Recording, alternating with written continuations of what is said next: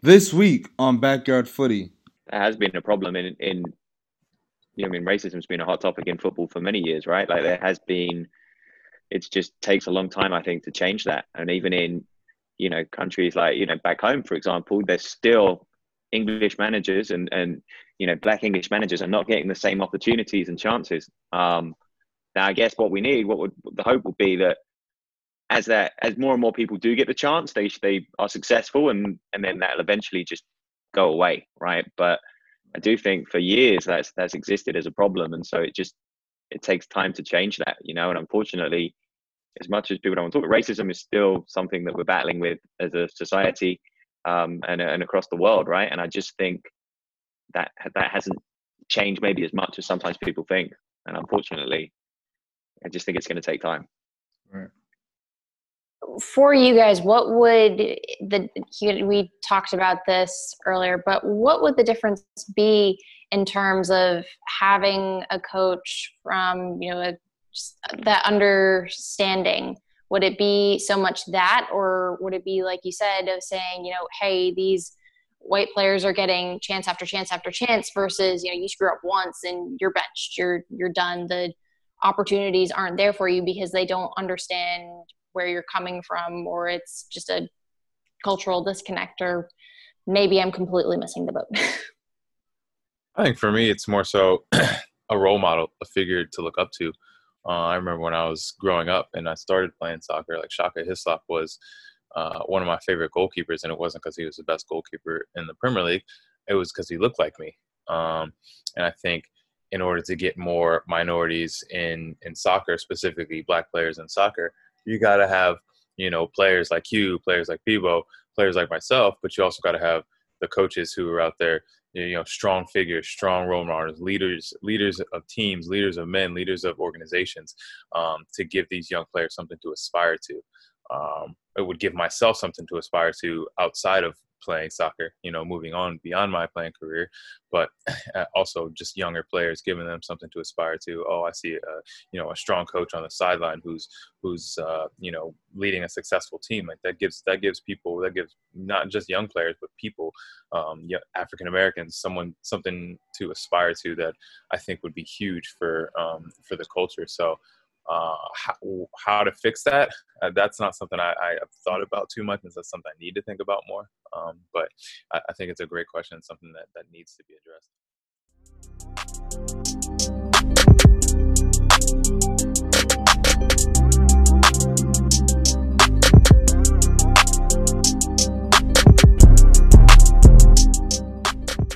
Yes, sir. What's up, footy fans? It's your host, Hugh Roberts, a.k.a. Superhuman. I have a very, very exciting episode for you guys. We're here for the 37th episode, where each episode I dive into the backgrounds, journeys, and experiences of professional athletes, former athletes, and anyone that's been involved with the game. We're here live for the virtual Cookout Part 2. For those who aren't familiar with the Cookout, it's where I bring a group of people together for a cookout. This is Backyard Footy, so we're in the backyard having a cookout, essentially, to discuss everything footy from multiple perspectives. In the first cookout, I had a group of former collegiate athletes, former pros and current pros together to share their experiences and talk everything footy in this country. Go to my YouTube page to watch this production or listen on Apple Podcasts, but it's definitely worth the watch. It's the pinned video on my YouTube page, but I had a whole videography crew come through, multiple people. It was just a great, professional, well-done production, so I highly recommend you watching that first one so you have a great understanding about this second cookout. So for this second cookout, as I mentioned earlier, due to this virus, we're going virtual, but I have very, very exciting guests for you, and I'm bringing you brand new perspectives, some that you haven't heard before. I have almost all the local Charlotte footy podcasts here together, other pro athletes as myself who have been doing their own shows off the field and who have been thriving on and off, some legends in the game. But, we're more than athletes, so I wanted to show you guys other athletes that are doing their thing off the field. So as I mentioned before, I'm bringing you multiple perspectives from a podcast standpoint and athletes on and off the field. But it's an honor to welcome these Charlotte podcasts. Let me introduce you guys to my next guests and my guests that are here for this cookout. So first off, we have Talking Jacks, the Independent Supporters podcast, hosted by Ben Gorshon. I had Ben and Talking Jacks on my episode 28. So if you want to hear their full story and the full origin, make sure you go to episode 28 of my podcast to listen to his beginnings. You definitely don't want to miss that one. Next, we have the Mint City Voice, which is a podcast for the new MLS Charlotte soccer team that's coming here next year, hosted by Jay Landskroner. Definitely a brand new perspective I'm bringing you. I haven't had him on my show yet, so you're going to hear great insight about the new MLS team and how the supporters group is getting ready for a big year next year.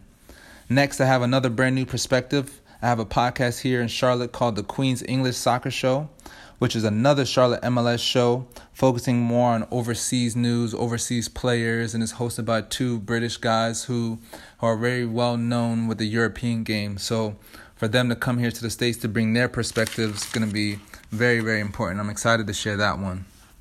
And next, I have a former guest, QCFC, the number one soccer show here in Charlotte. They were also on episode 30, so make sure you go listen again for their origin. That was a great episode as well. You definitely don't want to miss that. But they're the number one soccer source here in Charlotte, so I'm definitely excited to hear their perspectives as well. And now for the pro players. Just like myself, I have the legend in the game, the local legend, Brandon Miller, who plays with me for the Charlotte Independents. And he's also started his own brand a couple years ago and his own show called Prime Focus Goalkeeping, where he gives the goalkeeper's perspective and he has his own apparel line for goalkeepers. And that's a very interesting perspective as well, because you really don't get the goalkeeper's perspective. They're kind of on an island in the games by themselves. So it's very intriguing to hear their perspectives, definitely from the mental side. Definitely recommend you listening to his podcast and follow him on all social media platforms. One of my great guys and great friends. And lastly, I have a really good friend of mine from the DMV area, another USL legend, captain of Loudoun FC, Pibo Due, who also has his own brand/show called The Homegrown. And that's where he shows the footy culture on and off the field. So he brings a brand new perspective. It's kind of different from me, where he's showing the fashion. He's showing things we do more off the field. He's getting up close and personal. It's definitely a different perspective, kind of like uninterrupted on IG, LeBron's second show. If you haven't watched that as well, definitely highly recommend that. But People brings a brand new, fresh perspective from the DMV area called Homegrown. So make sure you guys tune in to his social media. But like I said, this is the Cookout Part 2, virtual. And I'm very, very excited to bring everyone here together for this great, wonderful show. So without further ado, let's get started. So how's everybody been adjusting, making content during this virus?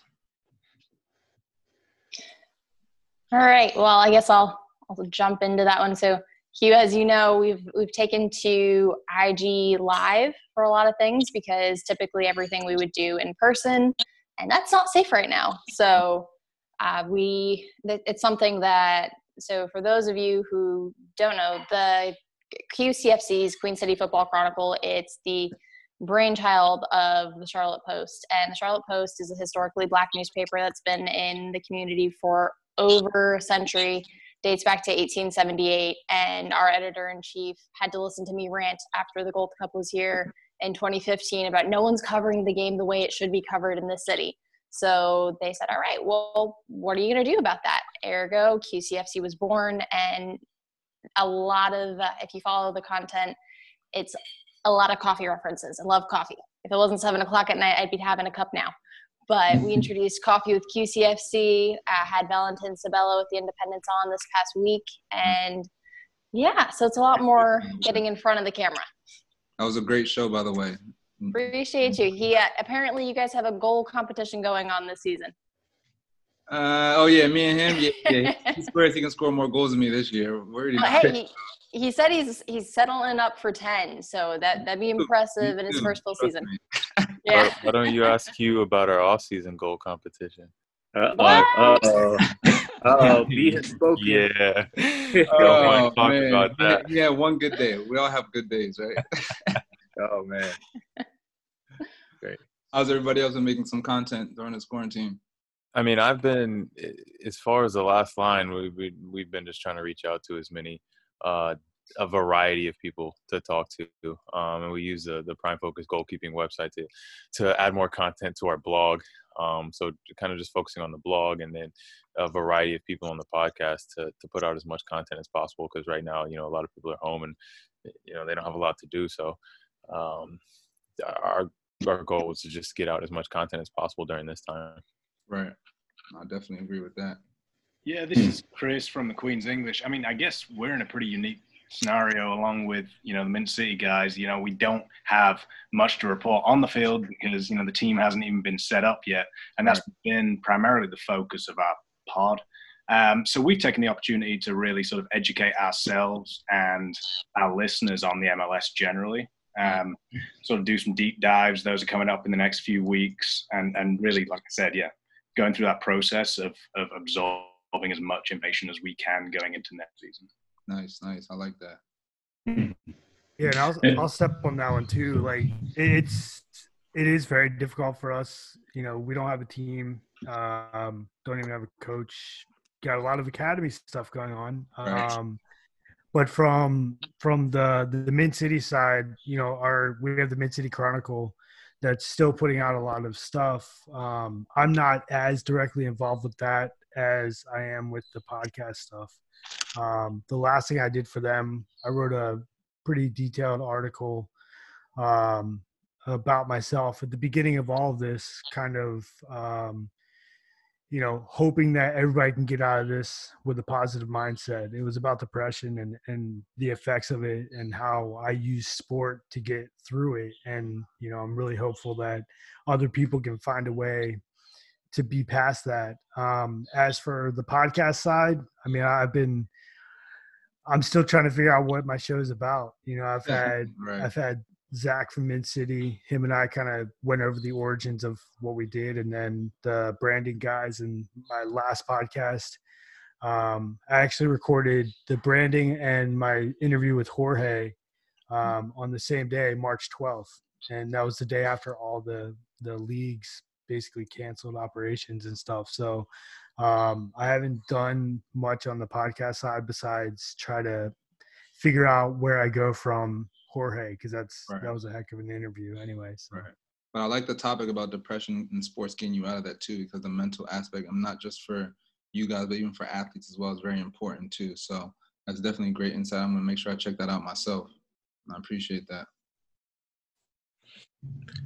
Yeah, I'll go ahead and say, Hugh, as you know, Homegrown's pretty new and pretty fresh, and we're still, beginning to kind of figure out, like Jake said, who we are as a brand. Obviously, we're focused on doing video and a lot of like behind the scenes stuff with within teams and players. So this pandemic was perfect timing for us. So it's kind of been a period for us to kind of just reflect and kind of see who we are and kind of base our content off of that. But on the other side, as a professional player, I've been doing podcasts left and right. It seems like that's the wave right now for everybody, is kind of contact who they're in touch with and who they're close with and try to get their perspective on things. So that's kind of been the pattern that I've been seeing within the podcast realm. Right. I like that.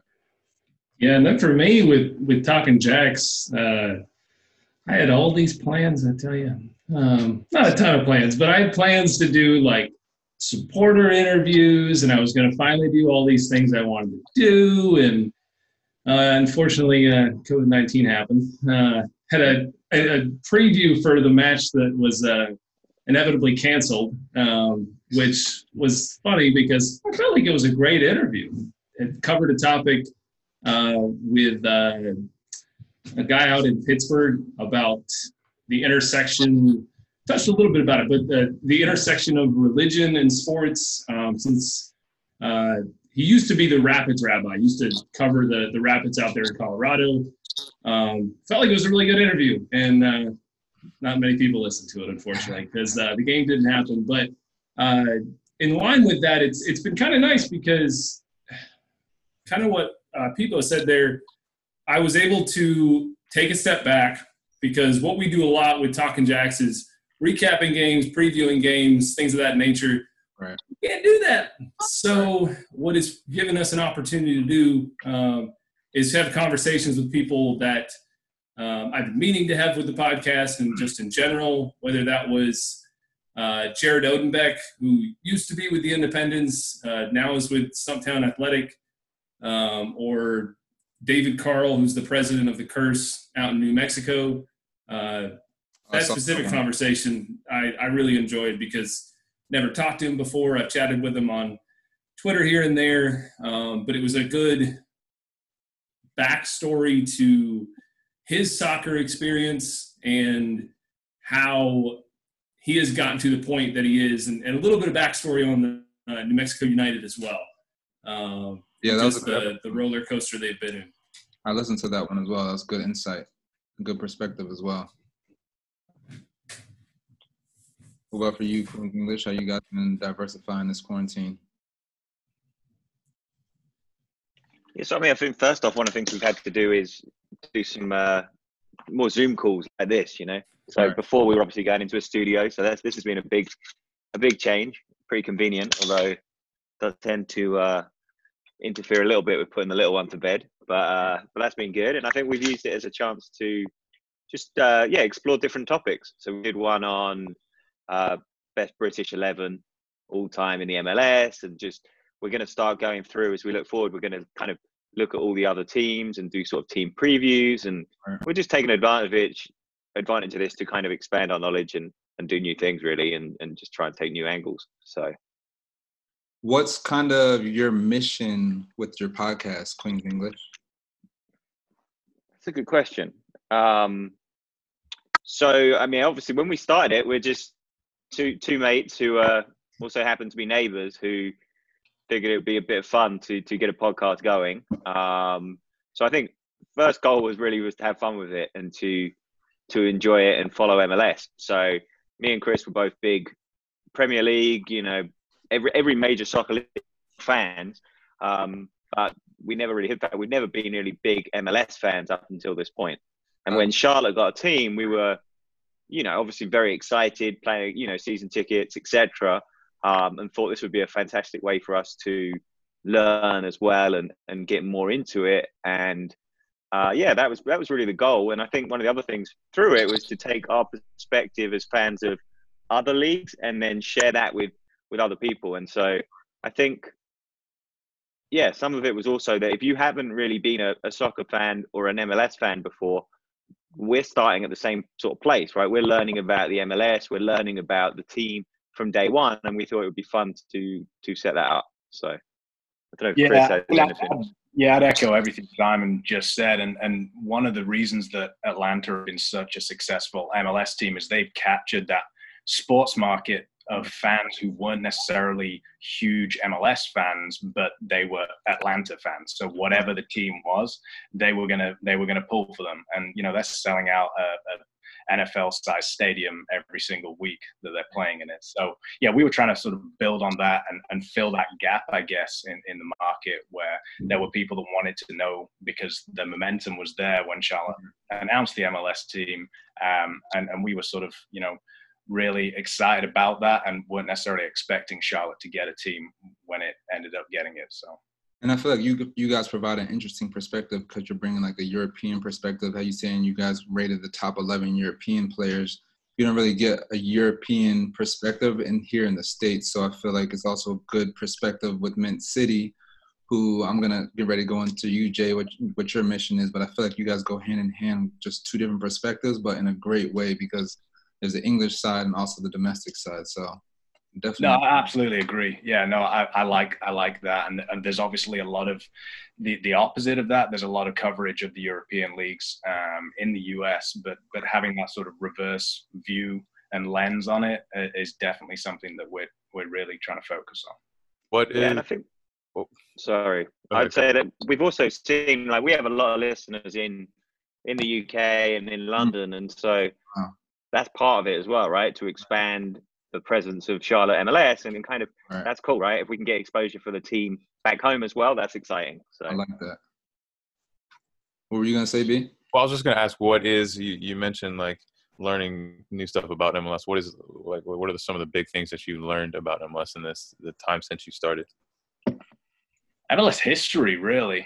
I mean, just the sort of the nuts and bolts of the league that I feel, unless you've grown up in America and you're big into soccer, you wouldn't necessarily have been able to watch much MLS. So Simon and I are going through and we're looking at some of the really old, like, you know, the 90s clips and really getting an understanding of the teams and just the rivalries and the history of the league. Because I feel like that message maybe has been like lost maybe outside of the US. So we're really sort of interested to go in from this sort of like day zero approach of just really educating ourselves on the league generally.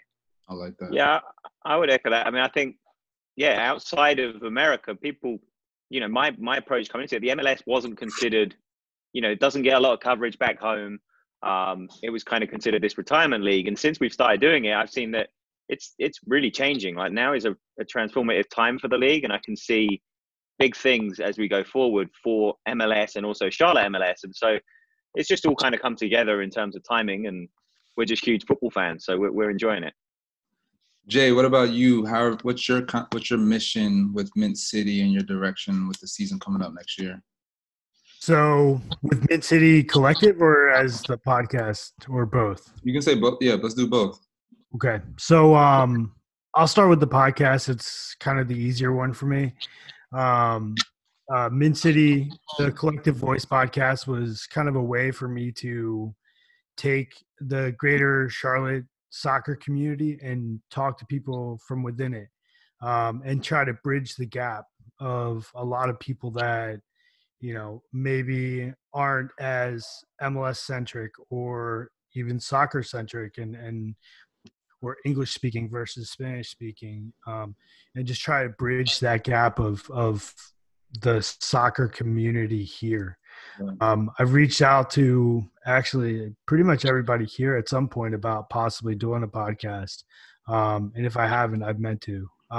But that being said, one of the biggest things, and I think Ashley deals with this a lot, and it's, that gap of the Charlotte soccer community goes from the diehards to the casual fans, and trying to bring those casual fans into a more, I'll say, productive fandom.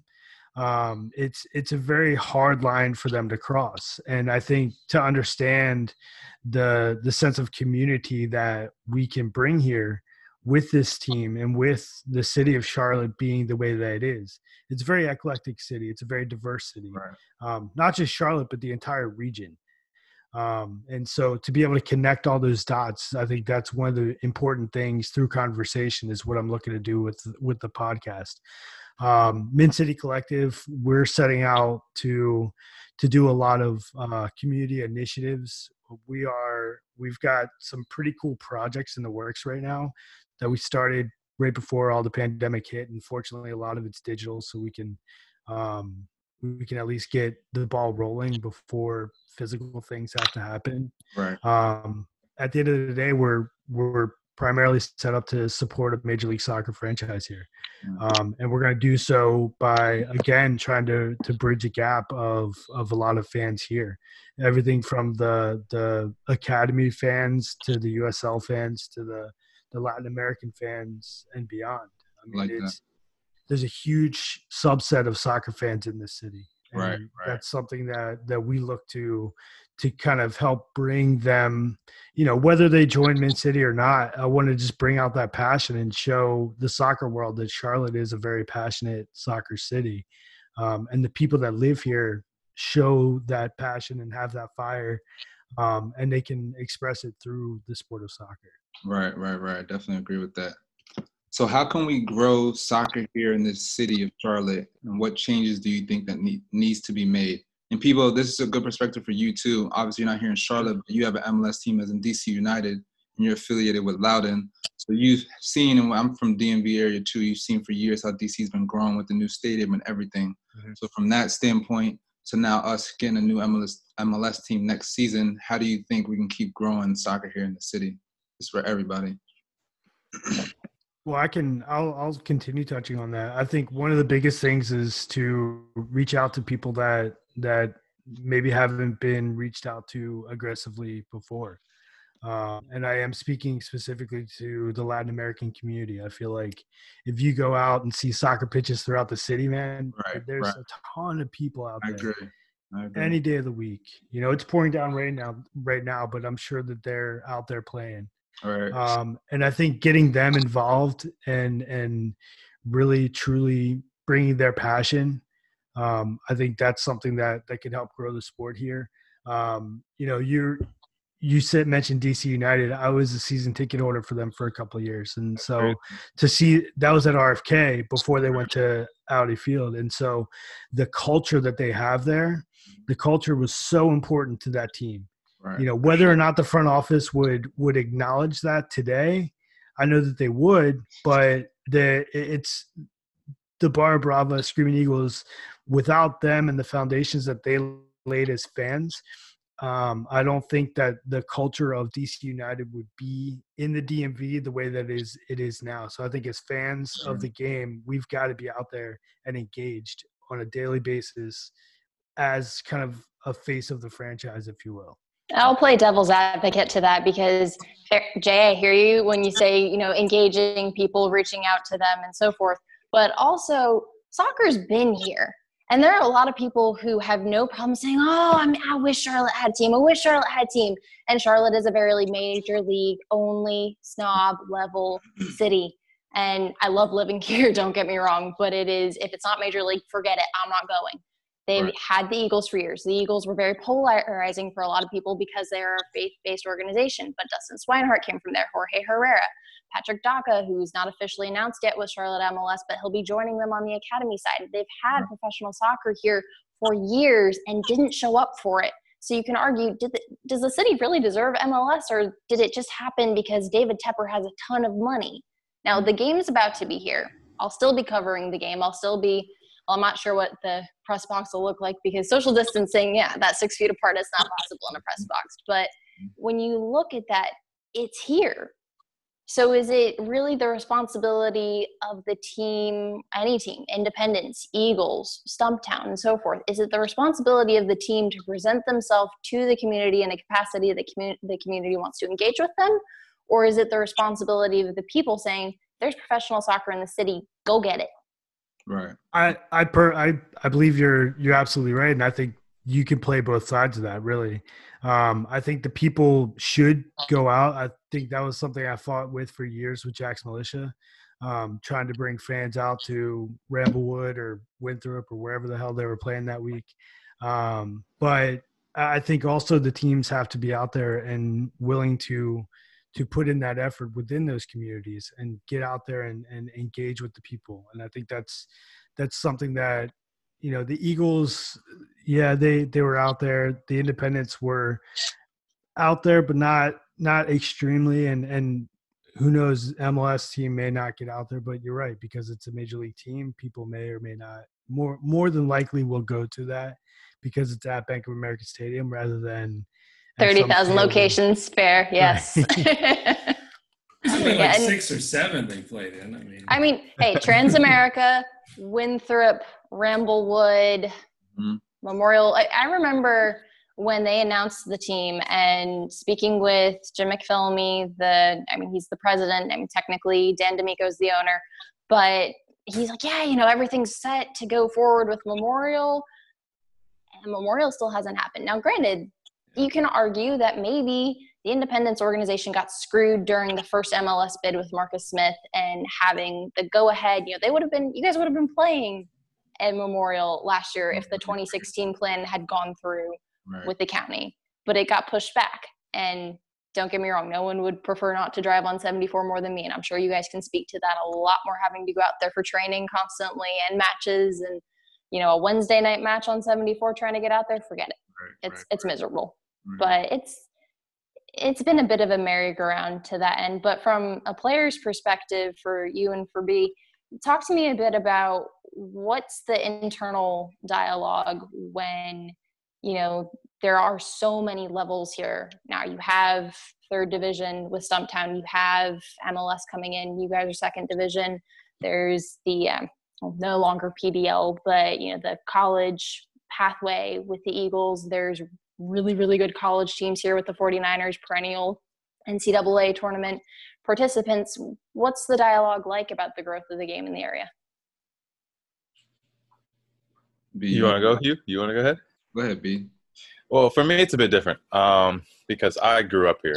So this is my city, and I grew up thinking, hoping, wishing for an MLS team because I wanted to see soccer at the highest level here, and I throughout middle school, high school, I went to Eagles games. I trained with the Eagles, but it wasn't the highest level, and I wanted to see the highest level in my city. And so when I heard the MLS team was coming, I was torn because I play for the Independents. I knew how it was going to affect the Independents, or how it could potentially affect the Independents, but at the same time, I want to see my city flourish. And I think from what I've seen so far, it's been a good start from the MLS organization. They brought in some key people, Swinehart and Jorge, who have huge ties in the community and can help the organization grow in multiple arenas, like Jay talked about, with the Latin American community, and reach the people that maybe the Independents weren't successful in reaching.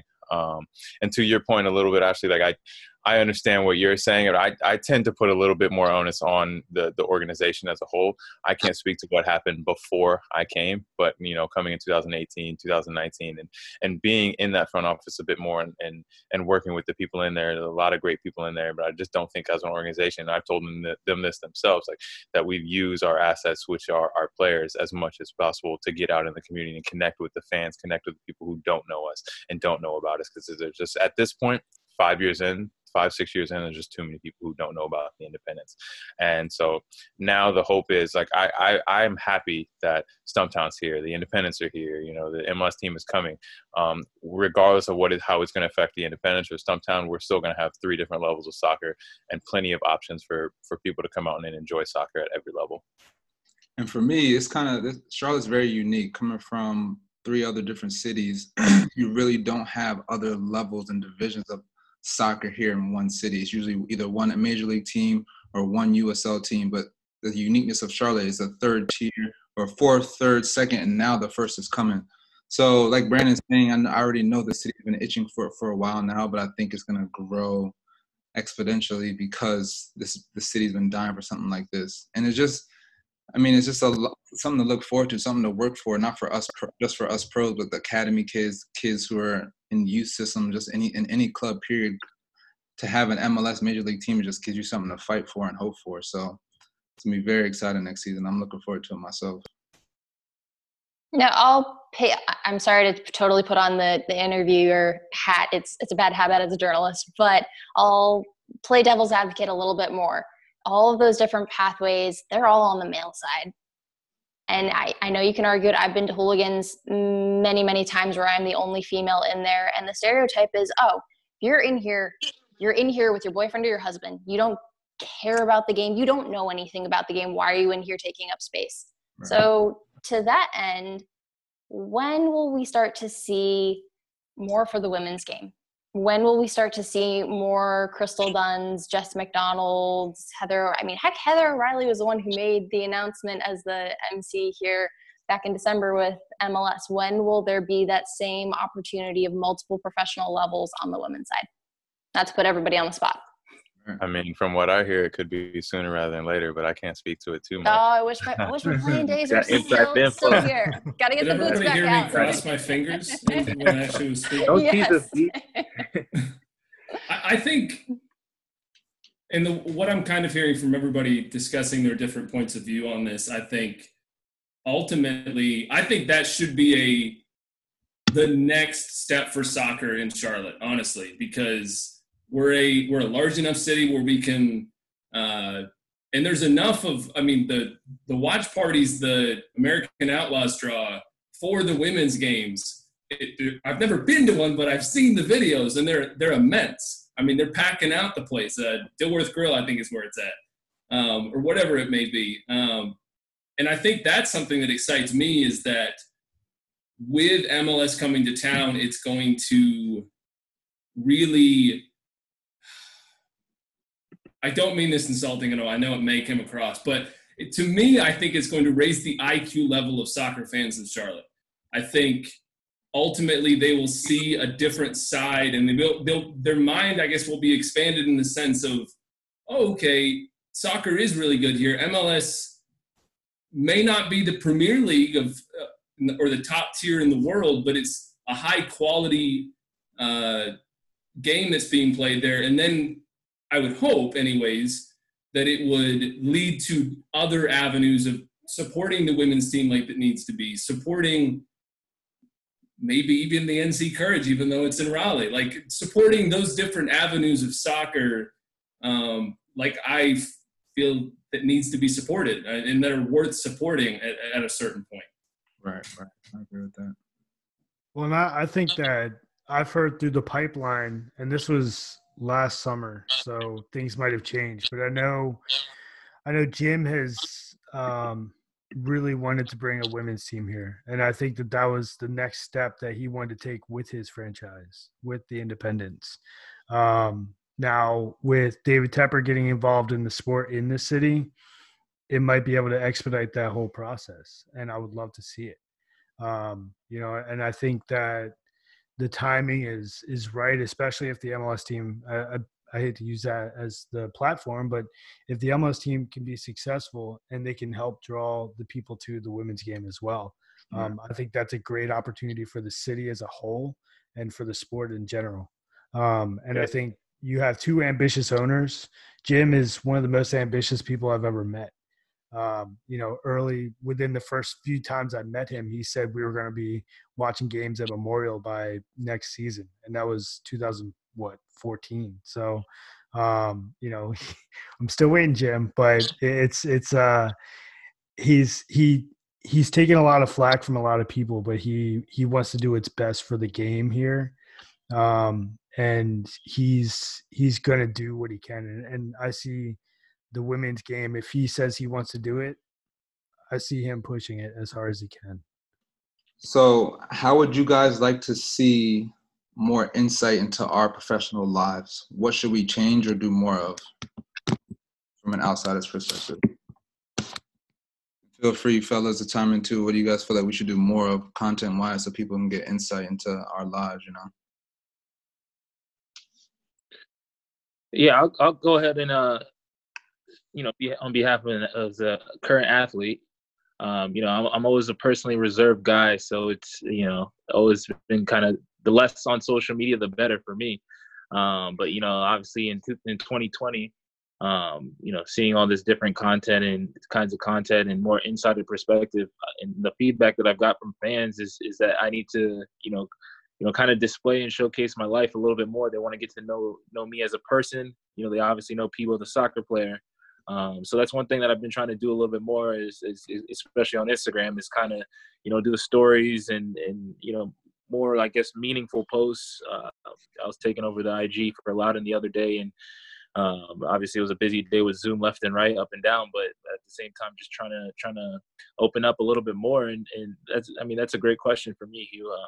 I'm just in a position where I'm becoming more open with the public eye. So that's kind of my perspective. Like you said too, this quarantine's been a blessing in disguise, getting your content together and know exactly what you want to put out. These things low key happen for a reason, I feel. Exactly. What do you guys think? How would you guys like to see more inside content behind the scenes look for us athletes?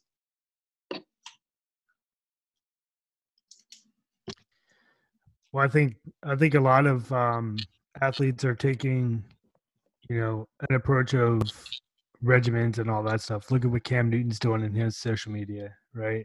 Right. Every workout he has, he's putting out. I think he's more making a job interview for himself every day, but right. he's been doing work, and it's fun to see that kind of stuff. See the things that an athlete puts into their craft every day. And I know every athlete is a little bit different in maybe what they put into their regimen. Mm-hmm. Some people are probably more focused on diet. Some people are on training. Some people are just ready to show up for game day and ready to play. And I think, as a fan, I always liked interacting with the players more personally, rather than following them on social media. I've always been not quite as active on social media as most other people. I go through phases where I get pretty active, but the game day experience is what matters the most to me. Right. Being engaged with fans after the game, being there for warm-ups, talking crap to the other team. Right. I'll give you guys an example. When I was in DC, Thierry Henry was playing for Red Bull, and it was a DC United Red Bull playoff game. And Bradley Wright Phillips was also playing for him, and we pissed him off so bad that he comes running down the sideline, starts cussing us out, and as a fan, it was so cool to see that.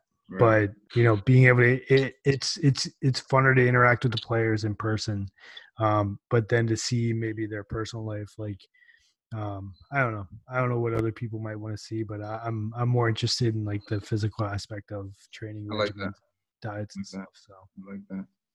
I say it's cool to see. Not to give Brandon and you too much of a hothead, but I think it's cool to see things like this in the aspect of, like, if a player really likes to cook, like showing that skill off and like showing the podcast skills off, interview skills, things like that. Like I go back to, there was this, I forget the name of the club. It was Wanderers or something like that. Not Wolverhampton, but maybe out in Australia, I believe. And it was just a mockumentary of him, like showing, like using his skill of humor, which, I mean, I don't even know the player, but I didn't know he had that skill, and just leaning into different talents they have outside the pitch and showing like a different aspect of them to just give it a more human side of things. I think that's cool to be able to look at a player and say, okay, they've got these other different talents that make them more than just a footballer or soccer player, whatever you want to call it. Those are things that I find pretty cool to see that are people are doing during these times. That's the vibe I've kind of been getting to over since I've been here for a year and some change now. I was blessed enough to meet a videographer guy who gave insight. I bring him to the stadium on home games. He'd do footage of some of you guys see my YouTube channel, but he did footage of game warm-ups, game day, practices as well. And the vibe and the love, the message I've been getting, I feel like just visuals in general, people love to see the insight, love to see what's really going on behind the scenes, not just when they come to a game. So I definitely wrote those things down myself, what you guys are talking about right now, because that's great insight. But I do agree with that as well. I feel like people love to see visuals and love to get that behind the scenes access. Yeah, I'd definitely echo that, Hugh. I mean, you've seen the rise in popularity of all those various TV series now that follow a team in whatever sport throughout the whole season, and people just love seeing that human side of the athlete. You know what to expect on the field most of the time, but to see that real sort of natural human interaction that athletes have from an outside perspective is really cool. But I will add, I've really enjoyed during this quarantine period the amount of tournaments that have taken place, using like esports, where the athletes are controlling their teams and they're competing against fellow athletes. I just think that's a really cool insight to see, again, the human side, but also their super competitive side. I mean, that's what makes you guys elite is your competitiveness. So seeing that in a slightly different form has been a pretty neat experience. Definitely agree with that. Well, I also think it's Charlotte, so I want to know what brewery everybody's going to. More brewery things. We go out a little bit and show you the nightlife. But no, I definitely agree with that. I definitely appreciate that insight as well. So with the MLS renegotiating, and I'm sure you guys have seen in the media now, the USL season's up in the air. What is this showing about soccer here in this country, and what needs to change? It's a business, first and foremost, unfortunately, and to turn this toward you guys as well. I know Brandon, the video from the Players Association that was posted earlier today, and seeing all of that, it is a business. It is a livelihood. It is hard on the world right now to just stay afloat. And if people are thriving during this, more power to them. I'd like to know their tips and tricks on that. But when you look at it, it's a game. It is a way for people to de-stress, and it is also a profession. But when you look at, the bottom line of it's a business and it's losing money without the product taking place, what does that mean for you guys as players, and what's the gravity of the situation right now with the struggles that the league is facing? I mean, I think it's short term and long term. I mean, like you said, it's a business, and we understand the business aspects of it. I mean, some of us have our own businesses and understand how it's affecting us now. But looking at it from a player's perspective, I mean, we were in this for the long term. Just speaking towards our players association, you know, we had goals for the long term to better this business and make it a more viable product for more soccer players and make it a better product for fans in turn. And so, you know, short term, the goal is to figure out a way for the league, the owners and the players to coexist in a situation that's best for all three. And then in long term, also doing the same, but looking at, you know, how we can improve player situations around the league to make it more of a professional product and then truly call this the best second division in the world. I think we have to do that as a whole, not just as, you know, the players pushing for it. It's got to be owners have to want that. The league has to want that as well, because it's one thing to market yourself as the best second division in the world or the largest second division in the world, however you want to say it. But it's another thing with your actions. And so that's where I think we have to marry the three different entities, you could say, put those together and make it a viable product that everyone can enjoy. Right. They want to be labeled the second best division in the country, in the world, but this virus is really showing what businesses have been preparing themselves, saving money, creating some insurance, things like that. Obviously this pandemic wasn't planned or anything, but it's showing who's been prepared and who's not. And clearly, as we see with these negotiations and things, that really a lot of these owners and teams in this league in the USL just hasn't been prepared. And it's not really anybody's fault, nor is it all our fault, but it's coming down to us players more so than it is to the owners in the league. And it's kind of making out that we're the villains, when really we signed a full long-term contract for X amount of years. Things should be fulfilled to, you know, whatever that duration is.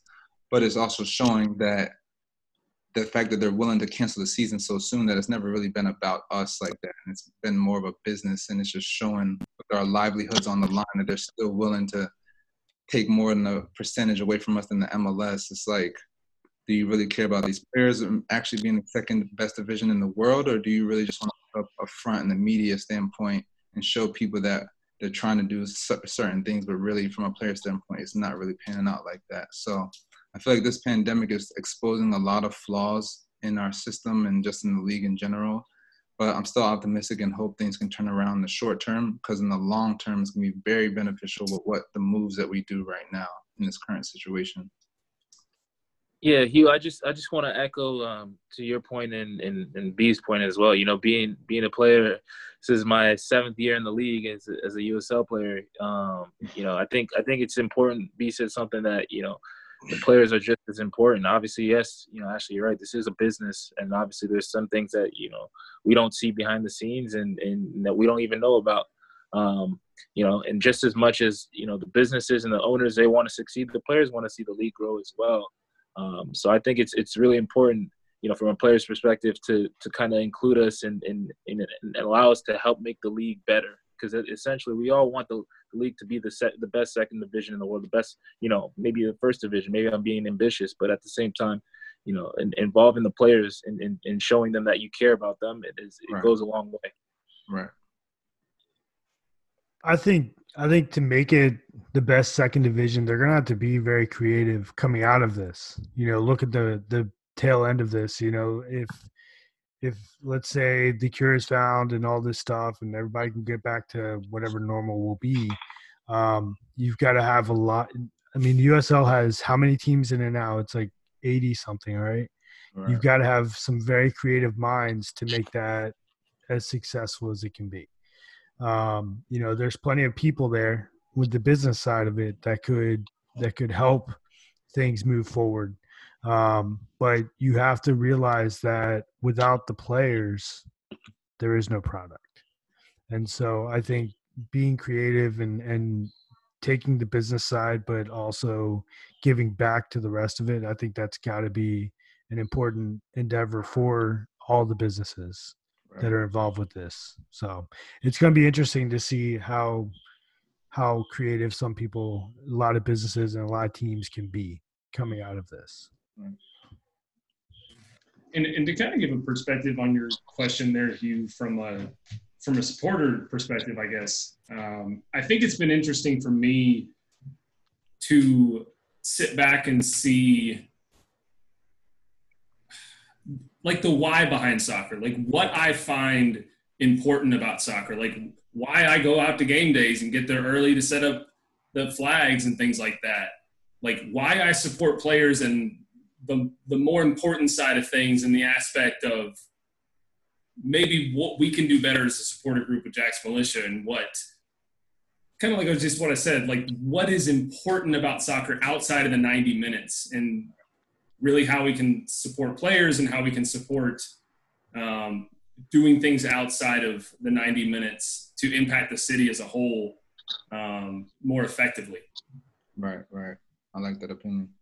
I think as well, just structurally, I think we're sort of dancing around the elephant in the room, which is, the current pay structure and salary cap that exists in the USL. I think if you truly want to be competing as the, best second division in the world, that needs looking at. And this may present a really good opportunity to sort of go back to the drawing board and say, okay, if we want to compete in a global sport on that level, do we need to address this? Do we need to tweak the rules that enables us to keep our most talented players within the league rather than them leaving to other leagues at the age of 14, 15, 16? There's a real talent drain currently in US soccer from the grassroots sort of all the way up to the, college level. And capturing those players and harnessing their talents, whilst they're in those young years, I think is crucial for the growth of the sport generally in the US. I think so too, definitely. How do you guys think footy's going to change worldwide forever? Smaller stadiums, I guess, bigger. They're going to have to look at the whole event management side of it, obviously. We're going to see a lot of teams go out of business all over the world, right? A lot of the lower level teams are going to struggle to come out of this, I think, unfortunately. I think we're already seeing teams back home that are in trouble. So I do think it may, for a while, we may see less professional teams and some of the big names kind of disappearing. And I guess it's been happening over the past few years anyway, without something like this, is you're starting to see, fewer but more dominant teams at the top, really, like a pyramid. It's getting kind of narrower up there now. So those bigger teams, the rich are getting richer, and the smaller teams, unfortunately, are starting to make way. And it's just the capitalist nature of the game, I think. So, yeah, even from the littlest standpoint for pre-game handshakes, I think that's done forever. Yeah, I think even celebrations might be done for a long time. Even, press conferences. I'm sure you guys have seen how they're just standing from a distance and holding mics that are 6-7 feet apart. Just in every way, I feel like all sports are going to be affected and changed forever because of this pandemic, which is kind of crazy to think about. It was very exciting to see Saturday morning and just watching in Dortmund, and my German's going to be awful, but Schalke, and just seeing all that. And it's like, it feels not even normal, but just watching the game was just, personally, I thought it was beautiful. But knowing, like, I wonder what the press box looks like in there right now, and how much is that going to control the narrative for so many clubs. And I'll use a totally different example, but covering the draft, it was nice not being, they have a, call it the war room, the little bunker, the media work area at the bottom of the stadium, and it's 3 days of sitting in there. No windows. You're in there, go until their final pick. And instead, this time around, it was, you get to do this at home. They set up a Zoom call with the players, Zoom call with the coaches. I'm like, that's great. But what happens during the season? And they say, okay, we have one player available. They pick who you get to talk to. They pick if you talk to anyone. They limit the accessibility. And I'm not trying to paint clubs as, the devil or anything like that, but how much would it affect accessibility in terms of what stories are able to be told and how much the club wants to control that narrative? Just a reporter's thought. So lastly, for me, I think this is an issue that needs to be addressed. With the MLS growing, USL growing, soccer growing domestically in this country, why do you guys feel like or why do you think there's no black coaches almost on any level? And what issues do you think that causes? It's a good question, Hugh. That has been a problem in racism's been a hot topic in football for many years, right? Like there has been, it just takes a long time, I think, to change that. And even in, countries like, back home, for example, there's still English managers and black English managers are not getting the same opportunities and chances. Now, I guess what we need, the hope would be that as more and more people do get the chance, they are successful, and then that'll eventually just go away, right? But I do think for years that's existed as a problem, and so it takes time to change that, and unfortunately, as much as people don't want to talk about racism, is still something that we're battling with as a society, and across the world, right? And I just think that hasn't changed maybe as much as sometimes people think, and unfortunately, I just think it's going to take time. Right.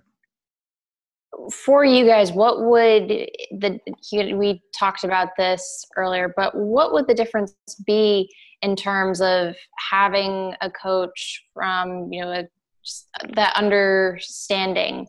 Would it be so much that, or would it be, like you said, of saying, hey, these white players are getting chance after chance after chance versus, you screw up once and you're benched, you're done. The opportunities aren't there for you because they don't understand where you're coming from, or it's just a cultural disconnect, or maybe I'm completely missing the boat. I think for me, it's more so a role model, a figure to look up to. I remember when I was growing up and I started playing soccer, like Shaka Hislop was one of my favorite goalkeepers, and it wasn't because he was the best goalkeeper in the Premier League. It was because he looked like me. And I think in order to get more minorities in soccer, specifically black players in soccer, you got to have, players like you, players like Peebo, players like myself, but you also got to have the coaches who are out there, strong figures, strong role models, leaders of teams, leaders of men, leaders of organizations, to give these young players something to aspire to. It would give myself something to aspire to outside of playing soccer, moving on beyond my playing career, but also just younger players, giving them something to aspire to. Oh, I see a strong coach on the sideline who's leading a successful team. Like that gives not just young players, but people, African Americans, something to aspire to that I think would be huge for the culture. So how to fix that, that's not something I have thought about too much, and that's something I need to think about more, but I think it's a great question, something that needs to be addressed. Yeah, Hugh, I would sort of say, in response to that, like as a black athlete yourself, like what hurdles have you seen from going from player to coach to head coach, because that's usually the most common path around the world. So, what sort of issues have you seen on that front that would necessarily, create a stopgap? I feel like kind of what Ashley was saying, I feel like a lot of the head coaches are on a very short leash. So they might get an opportunity, but then it's only for a couple of months, or it's like one season and you're just done. Okay, we gave them a chance. We made them look good in the public eye, and then it's instantly done immediately after a year. Even if they go to playoffs sometimes, not just in soccer, but you look at NFL, you look at NBA sometimes too, coaches get 1, maybe 2 years max and it's done, where a white coach might get 5+ years to 10 and there's never made playoffs, but he's still just there because people know him, people are comfortable with him, and people are giving him multiple opportunities. And kind of just piggybacking off what Ashley was saying too, I feel like in a lot of ways, one, it steers kids away from the sport. So I've only had one black soccer coach my whole life, and I was in middle school. But I know plenty of my peers who have been affected by not having a minority coach, where we transition on to college or an academy in high school, and you might have a white coach who just doesn't understand our culture, just doesn't understand what our mindset is. And so instead of being supportive or being punished because of it, instead of being given multiple opportunities where a white kid might make 5 mistakes, we're only given 1 mistake and then we're sitting on the bench kind of thing.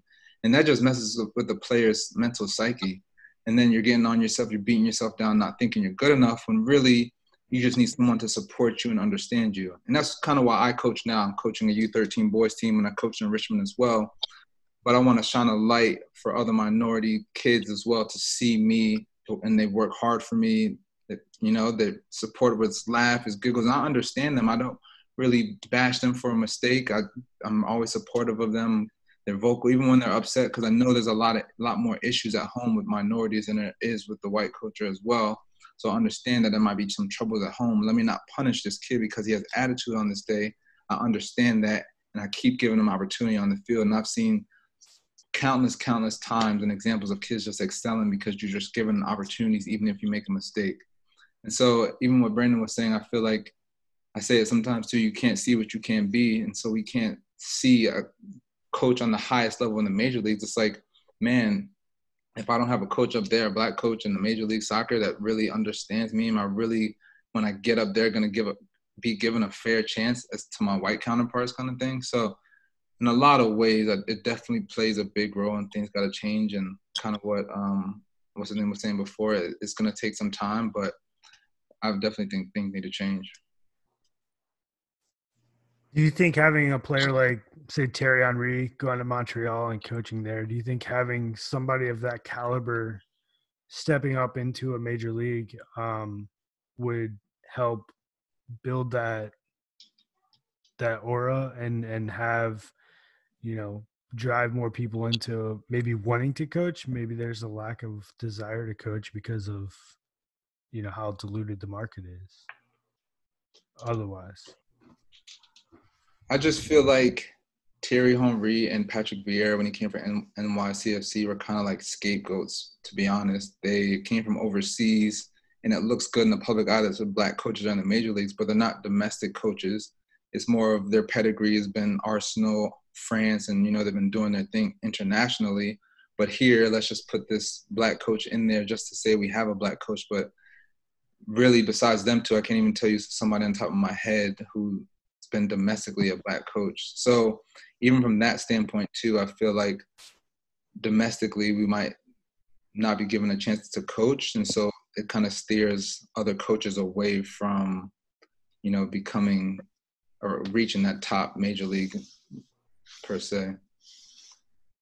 I think, yeah, and I'd agree with that. I mean, you know, just quickly, like, you know, people, when they see Thierry Henry or Patrick Vieira, they see Thierry Henry and Patrick Vieira because of who they are and who they were as players. They don't necessarily, first and foremost, see them as black managers or black head coaches. So, no, I absolutely agree with you. And it needs to be that sort of organic growth through the US soccer system that's really going to make an impact on, you know, those young kids that need role models and aspirational figures.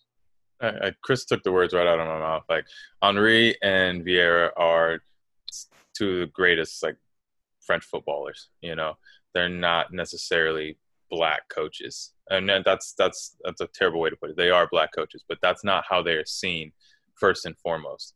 And Right. so, a good example for me, I was just reading an article the other day about DeMarcus Beasley and about his potential ownership with a USL League One team in Fort Wayne, Indiana, and I think that is the perfect example of, you know, a homegrown African-American soccer player who's been successful through the ranks of U.S. soccer and is now stepping into a prominent role as an owner, maybe not a head coach, but as an owner. And that's something that I myself aspire to, and that's motivating for me. And so I think someone like that stepping into a head coach role, and whether it be in the USL or whether it be in MLS, I think someone like that can be a real spearhead, a real figurehead for change and more diversity in those leadership positions in US soccer. And there is still kind of this feeling, at least from my coworkers, love them all dearly, but they're all, you know, 50s plus, and with the exception of Herb, the concept and things that we hear constantly is, why are y'all reporting so much on soccer? Black people don't care about soccer. And this is something where they're like, oh yeah, like that team that you're covering, sure, they've got some brothers playing on the team, but they're all European. I'm like, Right.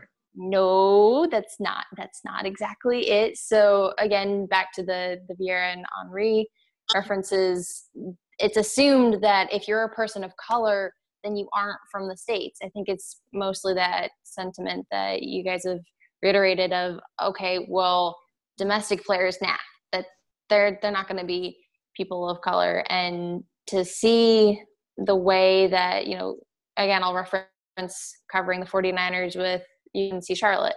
They have brothers on there, TJ and Sean Suber, who went to Mallard Creek, a local high school here, and just seeing guys like them. Jackson Waterman came through the local, it was Carolina Rapids before they merged with the Independents, and just knowing that there are all these local players here. Or you have a kid like Cameron Lacey who, he's got the Jamaica ties, but came through all of the systems to play for that D1 school. It's like, no, these aren't necessarily kids coming from Europe or somewhere else. They're here. They're in our own backyard. Just this antiquated notion, and I understand why and where it's coming from. Like, if it's not a barbershop sport, then forget it. It's not football, it's not basketball, no one cares. But soccer's here. Like, it's not going anywhere, and it's here not just for where did they come from? They're not from here. Right. So, yeah. I guess I got a question for you guys, if you don't mind, as Americans. Does the Rooney Rule work? I mean, does having some sort of quota, do you think that would help the sport and help the growth of Black coaches within the sport? Has it helped the NFL? I don't think so, but that might just be me. Yeah, to be quite honest with you, I mean, great question. I personally don't, understand it completely, the Rooney Rule, but I do know that in sport, obviously, you want some honest aspect to it. I feel as if, implementing that is it might be taken to a different matter in terms of, okay, hiring just to hire or whatever, but you want it to be honest, because there are talented Black coaches and Black GMs and Black owners that have the money to do so, that can do a pretty damn good job. And you want it to be organic, like mentioned earlier. You want it to be, honest. So for me personally, I really don't know if that works, that Rooney Rule. But I know that, referring to B's point is the sport in general needs more leadership, especially coming from the Black community. And that's to inform maybe the players, or the people who don't know about the sport that are involved. I'll tell you, back in West Virginia, obviously I would share times with the football players and stuff and everybody knows FIFA, everybody knows the game and stuff like that, but they can't tell you anything about the MLS or what team is which and who's playing. You know what I'm saying? So from a global perspective, I think it's just important to kind of have that organic leadership to kind of grow that sport, and look at it that way, if that makes sense. And I think, I hate to jump in the middle of this, but I think kind of tie it back to what we talked about earlier, Hugh. I think when we get to the point, which needs to happen, and I don't want to say for MLS soccer to work in Charlotte, this needs to happen, but for soccer to really get the hearts and minds of America, I think we need African American and other minorities in those roles, because ultimately, if people are not being represented in that way, then there's a major part of the demographic and the major part of America that is not being represented well, I don't think. And I don't think that should be a high in the sky, we'll figure that out later type of a thing. I think, to kind of put an optimistic view on that, I think that's what soccer should be, quite honestly, because that's the way I view soccer, as a connector of people, a connector of different people from different areas and things like that. And I think for soccer to be what it can be and what it should be, I think those things need to happen. And that makes me excited to hopefully sooner rather than later see those things come to fruition. I think that's very, very true, Ben. I feel like the Rooney Rule is a good stepping stone, but as Ashley was saying, if you look at the NFL, they've been implementing that for years and nothing's really changed. They do it just to, appease us, I feel like, but they still, and it's another issue. I forget who, somebody I knew actually talked to the CEO of the MLS a couple of years ago, talking about the Rooney Rule and how they're still not interviewing black coaches each year. They're still not giving us domestically, specifically, a fair chance. So, it's a great stepping stone, but I don't think they're implementing it that well. So something in some ways got to change, but it's a great start, but nothing's really being changed at all. So I don't know per se like that, but things definitely need to change to get more minority coaches. Not necessarily black coaches either. Some more Spanish coaches up there too. Just to show more culture, because America is very diverse in general. It just needs someone to speak to the people. I think you hit the nail on the head there, Hugh. I mean, it's not necessarily the rule that doesn't work, but it's the implementation. I mean, you've seen these sort of race quotas applied in different sports in different countries. I mean, if you look at the South African rugby team that won the World Cup this time around, they had a black captain, they had a black head coach, and they have a quota of having to have a third of their players as blacks. Wow. And has that worked? I mean, arguably more so than in the NFL in the US. Right. So I think a big part of it is the implementation, and there needs to be more. It needs to be pushed up the agenda across the landscape of US soccer at every single level. Whether there's a quota or not, the topic needs to be discussed, because I haven't heard any discussion in soccer at least. Right. Well, listen, I really appreciate you guys for coming on the show. It's a great, great episode. I'll send each of you the link to the show when I put it up this weekend. But again, I really, really appreciate you guys coming on. It's a very good episode. I appreciate it. Thank you. Yeah, man. It was good chatting with you. Yes, sir. Have a great night. All right, guys. All the best, man. Later. Care Footy is brought to you by the Beautiful Game Network of podcasts. That's bgn.fm on the internet. You can also follow them on Twitter at the BGNFM.